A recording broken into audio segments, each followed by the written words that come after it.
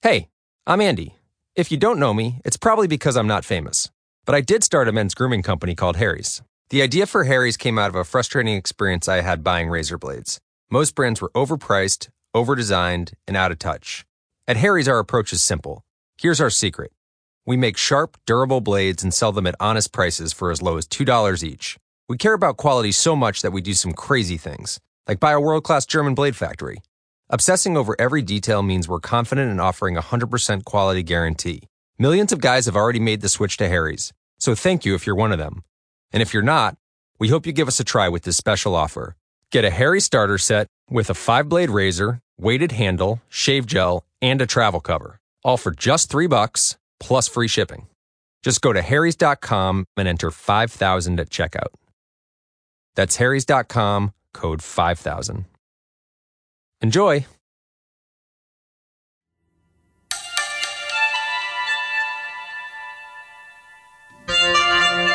Welcome to Beyond Reason, a show for those who dare to have an open mind. Now here's your host, Justin Cancelleri. Hey everybody, welcome to a brand new Beyond Reason, the show for those who dare to have an open mind.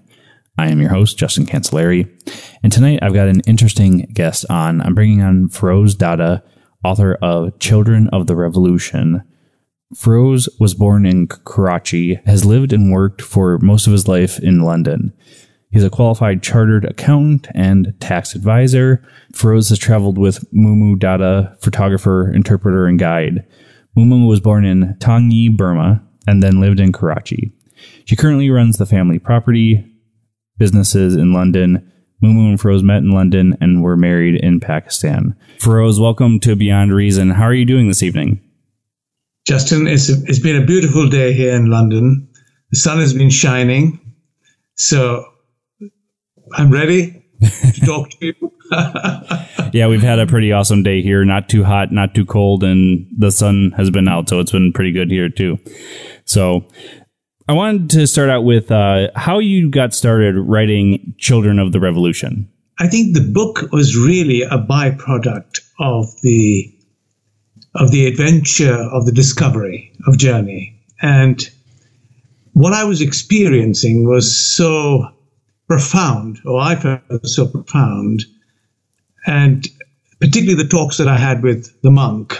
Mm-hmm. I felt that sharing that knowledge, sharing that experience with other people back home, where we live a stressful life, would be a useful thing to do for everybody. So I think the idea of the book really is only a byproduct of the journey, if you see the point I'm making. Yeah. So tell us a little bit about the children, the refugee children that ended up at this Buddhist monastery. What happened with this? So before we sort of get there, if you don't mind my saying, just to set the scene of what happened, that my wife is actually from Burma. But Burma, or Myanmar as it's also called, was really a closed country for some 50 years or so. Okay.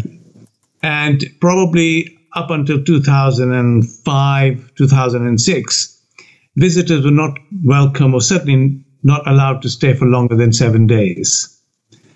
But soon afterwards, the country opened up and my wife decided to take the family for a holiday.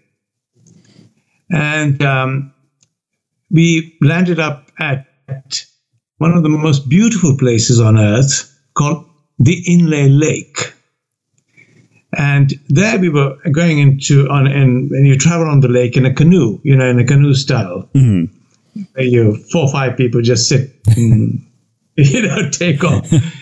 And it was I remember it was a beautiful day. The sun was shining and, it was birds on the shore and suddenly from that sort of beautiful sunny day, there was a storm. And the boat started to actually sink because they're not really designed for those sort of things. And I asked the boatman, I said, please take us ashore. And the boat landed on the shore. There was nothing much there, it seemed. And the boatman, now we can call him Major, it took us to the monastery, because usually there's nothing else but a monastery in Burma. And that's really where I saw the monk. And he was a profound character, a very strong character, a very charismatic person. And I knew there was something happening here at this point in time. And I asked him, what's going on here, And then he began to tell us about the children. He said there are 400 children in this monastery. They are really orphaned, abandoned children from the internal wars that took place, the insurgencies in Burma at that time. So these were children really of, if you like, the revolution, or the children of internal fighting and freedom fighting. Okay, so that's where the children really came from, if you see what I mean. Yeah. So now he had started raising these children, I'm assuming, from that point on that they came to him? Yes, children arrived at different ages and from different parts of the region. Okay.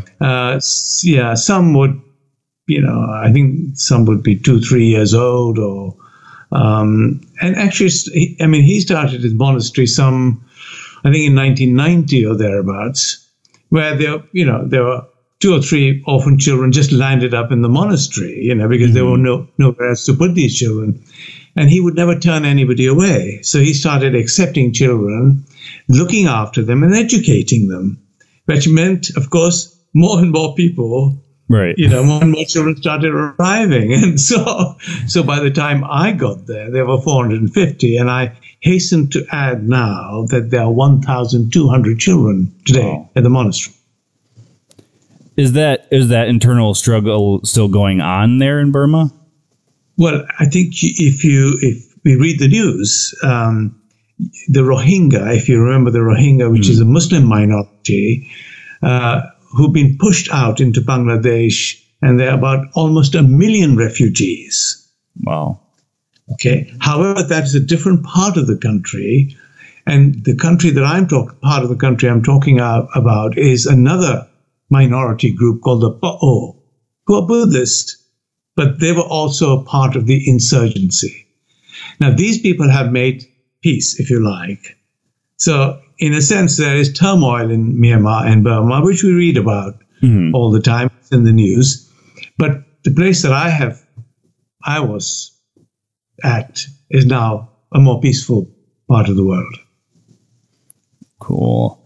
So, the monk did he start teaching them Buddhist religion as well? Were they coming from different faiths when they were coming in? Yes, although that part of Burma, and in fact most of Burma, is Buddhist. Mm-hmm. So by definition, most children are Buddhist. Okay, but the monastery is open to any religion, any. In a sense, of course, Buddhism is not really a religion; it's more of a philosophy. Right? Yeah. Yeah. So it encompasses everything, and so if the occasional Muslim child or Christian child comes, it's not a problem. There's no particular barrier. So when you had traveled there, there was obviously much less children there than they are now. Yes. Now, I'm assuming there's more than just the one monk that was there that was taking care of these children, or was he kind of like the headmaster, quote unquote, if you will? But actually, one would imagine that to look after so many children, there would be an army of people. Right. But the remarkable thing, of course, about all this was there were really only 3 main monks running the show. One was the big boss, if you like. Mm-hmm. Onji, I call him in the book, who's the wise man, the charismatic person, the philosopher, and there's a teacher monk who is in charge of the education, and there's a cooking monk. Okay. So I think if you think about it, they cover the three main areas, right? And then there's a team of volunteers, quite a lot of children who have grown up and come back to help, and there are people from villages and so on who also help. So, of course, above all, the children participate. All of them participate in running the monastery. Wow. In other words, they have a full day. They get up at something like 5 o'clock in the morning, and they're assigned not just learning, going to school, but they're assigned tasks to do with cleaning, to do with cooking. So everybody is given a task to do, which helps in running the monastery. Okay. So other than just the education, say somebody is helping with cooking and somebody's helping with getting water Correct. And that sort of thing? Correct. It's like a big machine, or more important, better analogy would be a team of ants, if you like. Okay. Well, then that main monk is then the queen. The queen bee. Yeah. So it is a little bit, in a sense. You asked me the question, well, really, what got you writing the book? The point about this is that we in this, in the Western world, when in the cities, we are all so stressed and we make a big deal about running our businesses. You probably your radio station, me my accounting practice, whatever. Right. Yet an individual like that or a team of people like that run a school, an education establishment with 1,200 kids. Right. Feeding them, looking after them.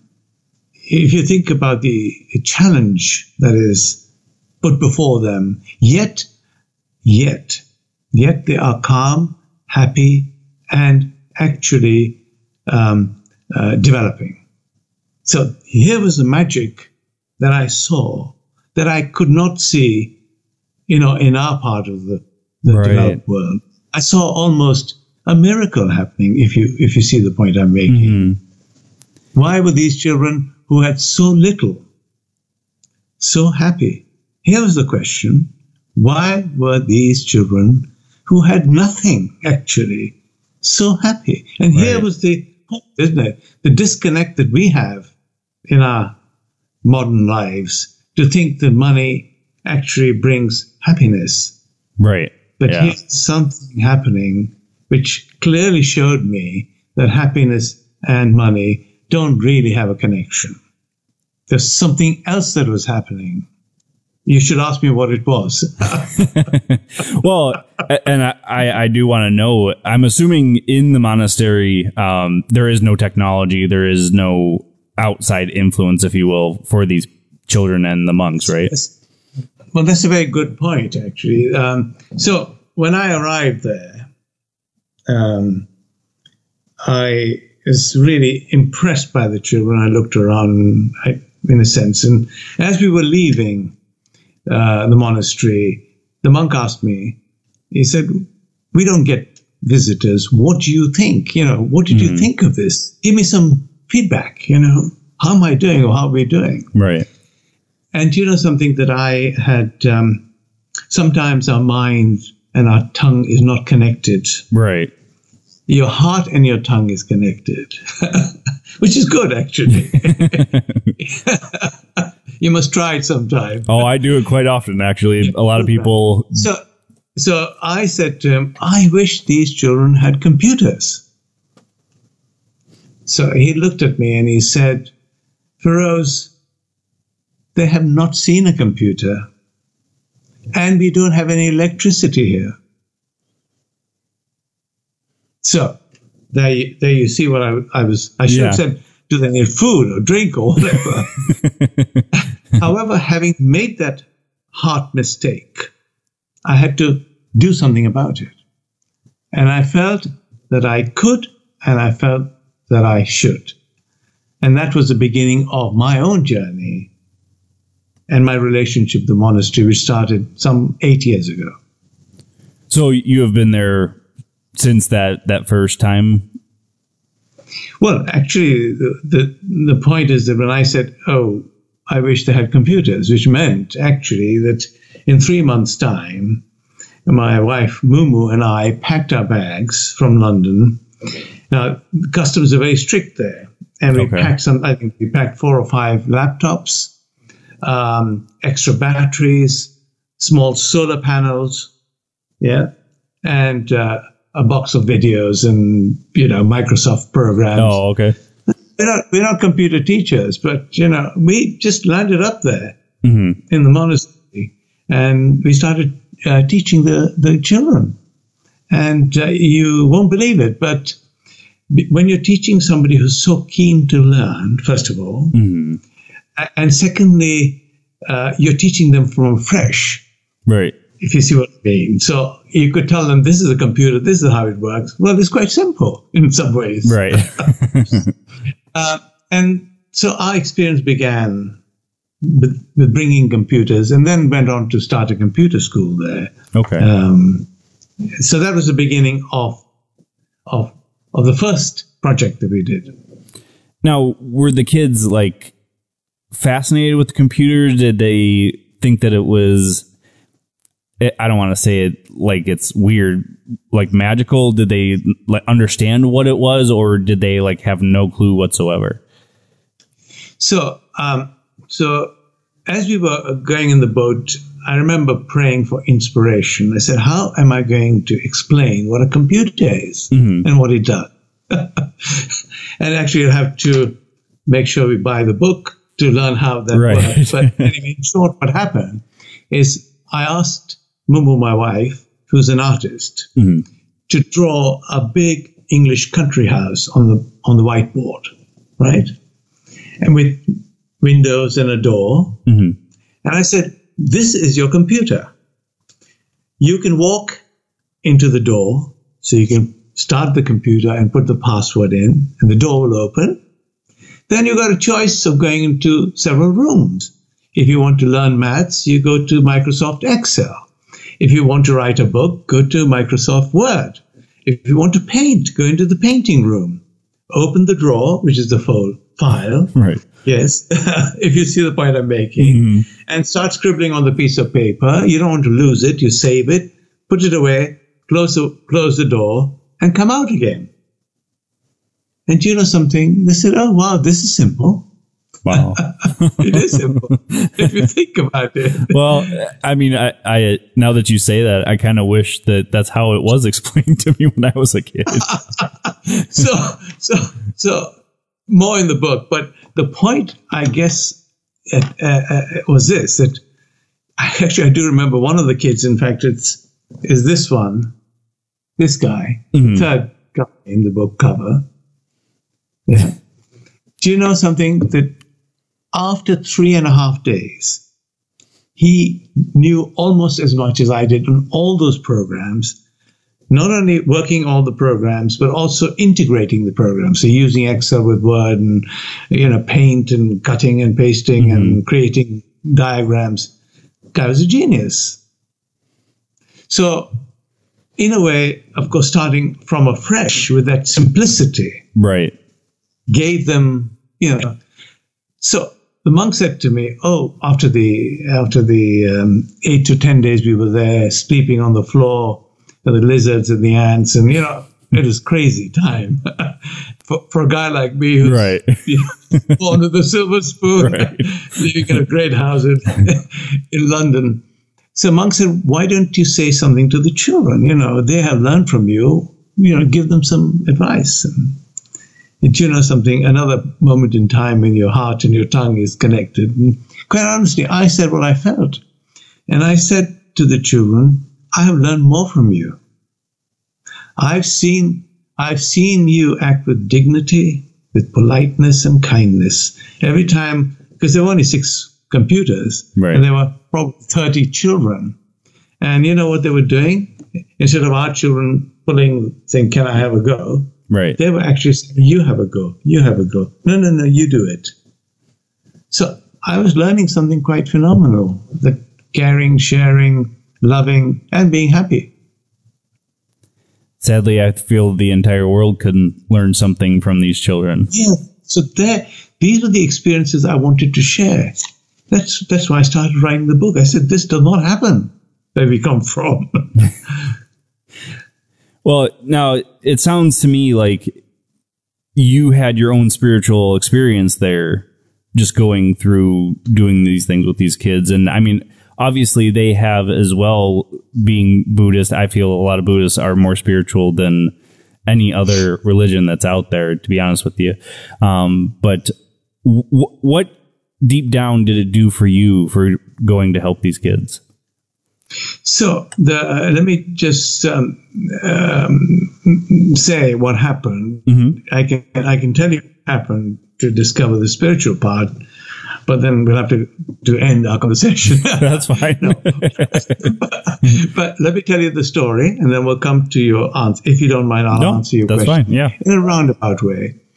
So after this, we kept going. So I must have been there 30 times. I'm going again next week. So I said to the monk, teach me Buddhism, right? Teach me, you're clearly a great teacher because of the children you produce. And you must have a great teacher, Buddha himself. Mm-hmm. So teach me about Buddhism, And I was so curious. We used to stay awake all night, really talking about it. And then in the book, you have questions. Mm-hmm. And I asked him to explain things like, humility and honesty and stress and achieving goals, and all these wisdom notes are in here. That's why it's so important. I wanted to share them with all the people, Mm-hmm. So he said to me, Feroze, great, you got computers here and the children are happy and whatever. But you and I both know we're struggling. There's not enough food on the table. There's not enough clean water to drink. Right. And the children are in really bad health. And I know as I watched them, they had all sorts of skin diseases. And because the lake water used to be clean at one time, but progressively is being polluted. And of course, diseases, not enough toilet facilities. Things were really looking bad because there were more and more kids arriving. So he said, Feroze, I'm teaching you Buddhism, right? He said, look, I'm teaching you Buddhism. You teach me how to make money. You're a hot shot from the city. You guys I want to know how to make this monastery self-sustaining. So I said, look, I can't, I don't have a magic wand. Right. but give me half a day. Let me go and look around and think about it. So He said, okay, you got 1/2 day, and then you report back to me in the evening. So I was under pressure here. You can imagine. And so I looked around, I walked around the land, and as I left the monastery, still in the monastery land, but away, I saw actually 2 streams of water, one sort of coming down, which looked like cold water, and there was some obviously old volcanic activity, so there was a sort of hot spark. Oh, okay. Bubbling, And then I said, I said, I think we're going to bottle that spring water. It looks fresh, it looks good. Let's bottle it and sell it. So I went running to the monk and said, Monk, I have a great idea. Actually, I had several ideas on the table. Right. This was a real, it made sense. So I said to him, let's put up a water factory. There were lots of people around in that room because monks and others, and they actually said, what are you talking about? There's no electricity. Where are you going to get the machinery from to put a mineral water factory? Anyway, the point I'm making is everybody around said, no, you cannot do it, except the monk and I said, no, we're going to do it. And do you know something? I think it was 20th of August, 2014, when the doors opened to a brand new water factory. Wow. And that was the beginning of, if you like, making the monastery self-sustaining. And the story of how that happened, is in the book. And I should have got a bottle for you to look at. Yeah. But it's called Koyen water. Okay. Koyen water. Koyen means novice monk water. Interesting. And and it's mineral water, so it's purified up to international standards, but yet had all the nourishment, has all the minerals in it. So that was, if you like, the turning point of the monastery. Okay. That's actually really interesting. The thing that comes to mind is, obviously they can look this up in the book, is how you actually got this done. And it's amazing that you guys were able to get it all functioning for them. Now, did that actually help them get the treatments and everything for these kids so that they weren't getting sick? Well, one most important thing happened, because drinking pure water is the biggest thing you can do for your health. Okay. Just because we have it, we take it for granted. Right. Yeah. Yeah. If you drink bad water, your health can never be good. Right. It can never be good. So it was a turning point, first turning point. Of course, and the bottle says one bottle sold, buys one child, one meal. So, every time they sell a bottle, it pays for one meal. Okay. So they're beginning to get good food. But above all, actually, they were beginning to attract attention. And more donations were coming in. Okay. Yeah. Okay. So it just changed it changed everything. Yeah. And of course, then we went on to do a children's clinic. So we have a health clinic and other, it developed really, because even for me to raise money in the UK, having established, have a track record, was quite easy, or comparatively easy. Okay. So we managed to do many projects. Now, I'm sure you still want me to answer the question you asked me. Yeah. Do you? Yeah, absolutely. Okay. So I was watching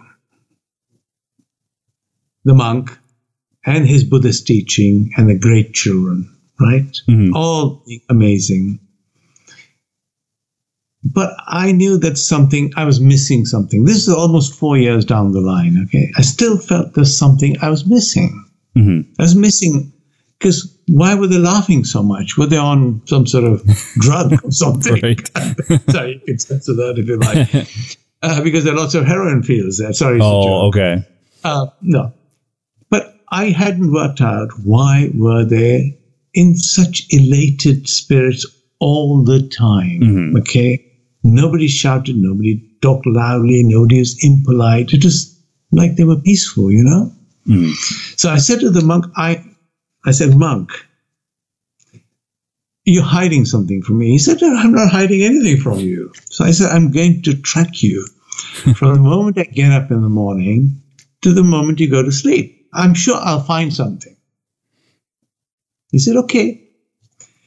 He said, "My day starts at 3:30 a.m. Wow.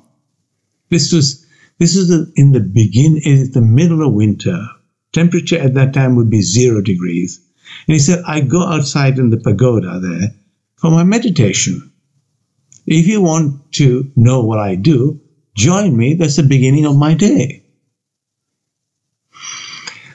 So I was excited and getting ready to get up in the morning. However, we got diverted that night. And that night, monk has said, "Look, you and Mumu, my wife, you've been sleeping on the floor with all these creatures, all sorts of really weird creatures in the morning, You'd be lying with, you get up in the morning, some are dead, some are alive, some are all over you." But it's okay. So he got us a air mattress. Have you ever slept on an air mattress? Yeah. You have, haven't you? Yeah. Now, this was obviously a second or third hand mattress and probably had a very slow puncture. Now, I think you know what I'm going to say. Yeah. I'm not small, I'm quite a big guy, but my wife is petite and small. Okay. So every time I turned, she'd go whoop, because it's pretty soft actually, leaking. So I didn't get any sleep that night. Okay. Anyway, whatever it may be, I was up not at 3:30 but 4:00. And he was in meditation there. And he kept a mat next to him so that I wouldn't disturb him. But the good news is he was expecting me. So okay. At least he had some faith in and I turned up, I sat next to him.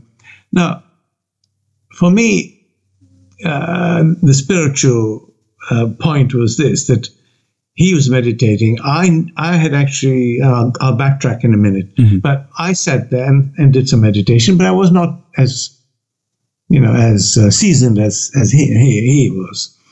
And I sat with him, and then he turned around and he took my hands afterwards and he said, let us meditate together for compassion, as we do in Buddhism, for humanity. So we sat together, did some meditation, and the children began to arrive, as they do at about 5:00. Okay. They surrounded, and when I looked around, they were quietly sitting, watching these two old men holding hands. Not quite. But then we were doing meditation. Then the monk turned around and said, okay, time for all of us to meditate together. So he chanted with the children, and then started meditation with the children. And I saw their faces. Now, this was something that was happening. My mind was actually resonating. I could listen to those melodies. They were sounding different. Things were beginning to happen in my head. And I realized that something was happening at this moment. So when the children finished and went away, I said to the monk, what sort of meditation were you doing, Mr. Monk? And he said, I was doing Vipassana meditation. Justin, Vipassana. I said, what is Vipassana meditation? I've never heard of it. He said, this was the meditation which Buddha used to do when he attained enlightenment. I said, wow, teach me. I said, right. Buddha was so, amazing, and you're not bad either, monk. I want some of that, because this is what I've been missing. He said, I can't teach you. I said, why can't you teach me? He said, you need a master. You need a Vipassana master. Anyway, in short, Vipassana is a dying sort of practice. Okay. Because to even begin the process, you have to go into seclusion for 10 days, minimum of 10 days, where you have no communication or activity other than meditation from 4 a.m. to 9 p.m. You can eat breakfast and lunch, but no communication, no writing, nothing. It's complete cut off from the world. And I can see what happens when you do that sort of meditation. It actually makes that profound difference in the way you think. It reconfigures your mind. Mm-hmm. Our modern type of meditation is fairly surface meditation. It might put a smile on your face. It does not give you virtue and wisdom. That sort of meditation changes the way you're configured, the way you feel. So that was a spiritual point. And I think that's a really good point to end on, because, I've tried doing meditation for a long time, and I cannot get to the meditation that a lot of people do in just what we call the meditation here. So correct.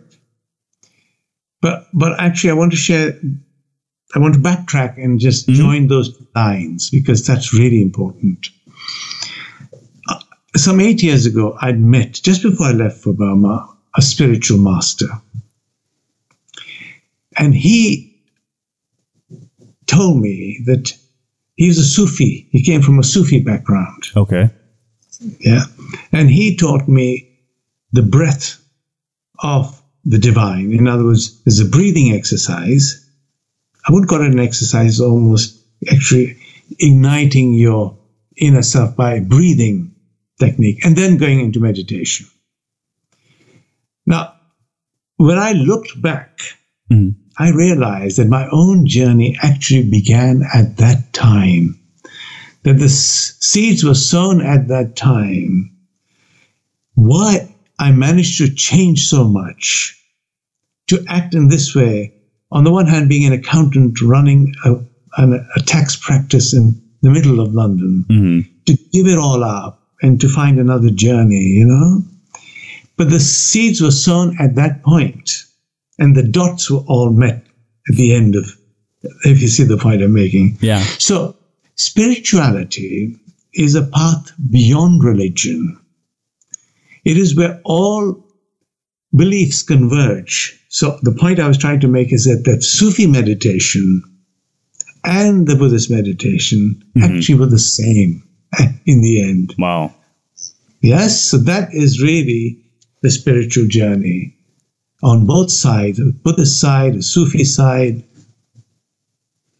That's amazing. I think that a lot of people can learn from this because, I mean, we are so stuck in the area that we think money is happiness. We think that we have a good handle on things when truthfully we're just going day to day, where these children have simplified it so much. I mean, I would love to visit the monastery just to see what goes on there, because I think I could learn a lot.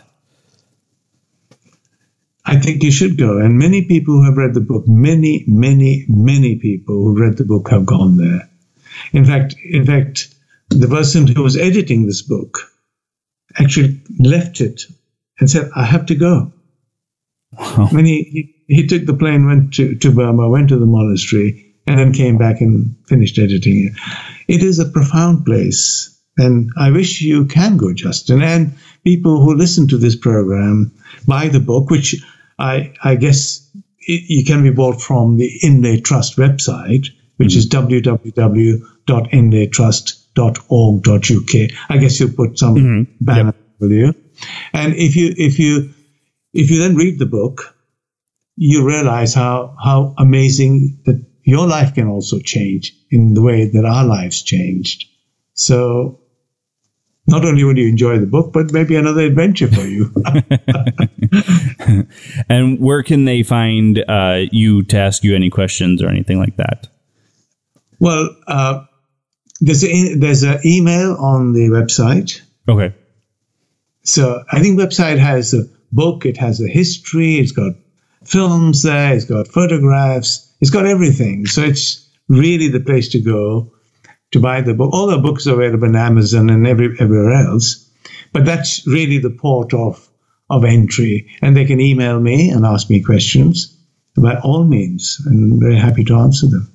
All right. Sounds good. Thank you so much for coming on, Feroze. And I enjoyed having you on. And you have yourself a good evening. Thank you. And you too. All right, folks. That was Feroze Dada, author of Children of the Revolution.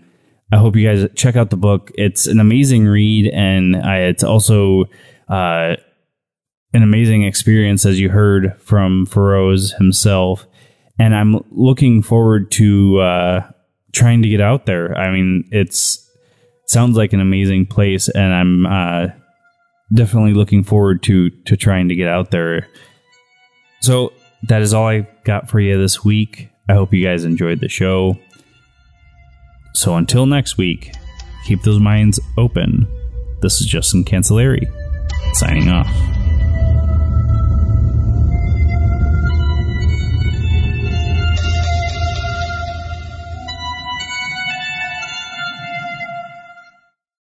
It's cutting into your exercise time. It's stabbing you in the back nine. And it's attacking your peace of mind. It's pain, and it's getting in between you and the life you want to live. CBD Medic targets your pain at its source. It's fast-acting relief with active OTC ingredients, plus the added benefits of THC-free hemp oil. Get back to your life with CBD Medic, available online and at CVS. These statements have not been evaluated by the FDA. This product is not intended to diagnose, treat, cure, or prevent any disease. It's cutting into your exercise time. It's stabbing you in the back nine. And it's attacking your peace of mind. It's pain, and it's getting in between you and the life you want to live. CBD Medic targets your pain at its source. It's fast-acting relief with active OTC ingredients, plus the added benefits of THC-free hemp oil. Get back to your life with CBD Medic, available online and at CVS. These statements have not been evaluated by the FDA. This product is not intended to diagnose, treat, cure, or prevent any disease.